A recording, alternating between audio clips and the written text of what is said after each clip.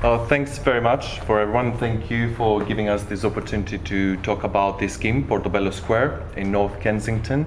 My name is Spyros Katsaros, and I'm a Director of Urban Design and Masterplanning for PRP. PRP is a multidisciplinary company with an embedded team of urban designers and passionate master planners. Portobello scheme is located just a few minutes walk north of Ladbroke Grove Station, and it has been a very long process, over almost 10 years for PRP being involved with this scheme.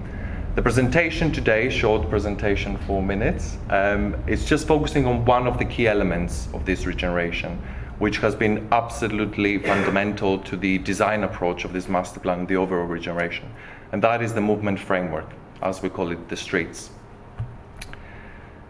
The actual estate, called Warnington Green, was constructed over a period of 2 decades, 1964 to 1985. And PRP, as I mentioned, got involved for almost a decade, working literally from options appraisal to the master plan, phase 1, which now is being completed, the first 350 approximately homes, down to phase 2, and hopefully to the last phase of the regeneration, phase 3. But in order to tell this story, we need to go a little bit further back, quite a lot back, to the late 1800s. One of the first things that we realized was obviously the actual movement network around the area was key in order to unlock the opportunities of the site, as you will see. This is when Portobello Road was literally called Portobello Lane. It was just a country lane linking what is Notting Hill Gate today and Kensal Green on the north. Over a period of 3-4 decades, we start seeing a lot of housing appearing in the area. You can still see Portobello Road linking the new streets, traditional streets, Victorian streets, and the appearance of Ladbroke Grove Road on the western side. The estate appeared in 1964, completed, as we said, 1980s, and you can see that a majority of these traditional streets and urban fabric was lost and give place to this estate, the Warnington Green estate. It actually starts segregating the community, which a lot of the existing blocks were by the residents themselves called the barrier blocks, forming this absolute segregation between these new homes to the rest of the estate, and actually cutting off Portobello Road, connecting with Ladbroke Grove Road on the north. So a series of cul-de-sacs, series of garage sites, pedestrian movement segregated from vehicular movement. A lot of examples that we do see in this type of estate environments. A lot of mature landscape, which is one of the amazing assets actually of the estate. The architecture did not help. The buildings, they actually look alike. It does feel, as residents have described, and a lot of the people who visited, as a maze. Is very difficult to navigate through the estate itself. Although some of the original concepts, this series of courtyards that you see with mature trees, was fantastic as an idea. Landscape is very important, but then again, they felt very excluded from the surrounding neighborhood. A lot of consultation has taken place literally throughout the 10 years. Interestingly enough, when we do regeneration, residents' first concern is homes, is their homes. But in this case, over 60% of the residents were continuously discussing about the streets and how do you connect their estate, their new neighborhood to the surrounding. It was very obvious for them in terms of safety and in terms of the uses that they had around them, how to link back to this.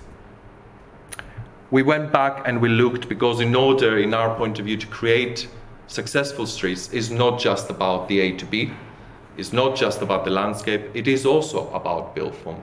And it's very, very important to ensure that the streets can allow for flexibility, for other uses, some of them just for residential, but create a variety of these streets, allowing people to feel a sense of ownership in terms of their postcode, their address. This is where I live. So a vision was created over the years as the master plan was shaping in relation to connecting Portobello Road again to Ladbroke Grove to the north, and really reinstating these traditional streets, bringing that heritage element and repairing, if you would like to say, the urban fabric that was there before. Good urban design principles that are not complicated, but they make a difference. Another key challenge that we had was this massive space with beautiful mature trees, but literally almost gated affluent gardens within the heart of the estate. Again, residents, we identify with them the opportunity, what if this space could actually belong to the wider neighborhood? So it becomes an amenity for everyone, really becoming one of the elements to link the new neighborhood with its surroundings. So not just the movement network and the streets, but the potential relocation to actually creating a park for all, a space that belongs to the existing residents and new residents and the surrounding communities. And as you can see, the actual master plan really reinstating Portobello Road to its former glory and extending it all the way to the north, with these smaller streets, a variety of streetscapes leading from south to north, from Ladbroke Grove through the actual new neighborhood all the way to the new buildings. And as you will see from some photographs later on, ensuring variety across the different elements. So what it was before, an actual barrier, with the work with the community and the design team and all the stakeholders, really becomes an amazing opportunity for a new square for over decades hasn't been done in the area, and creating a series of traditional streets that can link the existing to the new. So what was cul-de-sacs becomes traditional routes, linear, with active frontages, with front gardens, maximizing the doors on the street, allowing people to use the street and be part of their home and an extension of their home. Creating vistas, creating a variety of widths and styles of streetscapes, and ensuring that people can see where they're going and where actually this route links. Keeping existing landscape, massive opportunity, is a tremendous value. It helps establish new streets. It helps people to feel that they've been at least some elements kept from the original place that they were living. And of course, gateways is very important to signify where the key streets start and how you can create a hierarchy in terms of more these intimate environments or in relation to some smaller typologies that we see here.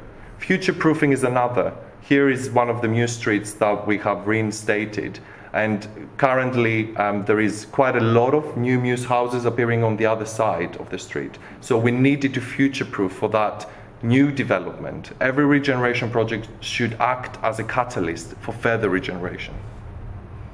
So, last slide. I guess the lesson that we kept from working in this site and with the community is that in every regeneration, buildings and open spaces and heritage and history, they're absolutely crucial. But streets, they're absolutely important, and they are the elements that they can bring these things together into creating a successful neighborhood. Thank you.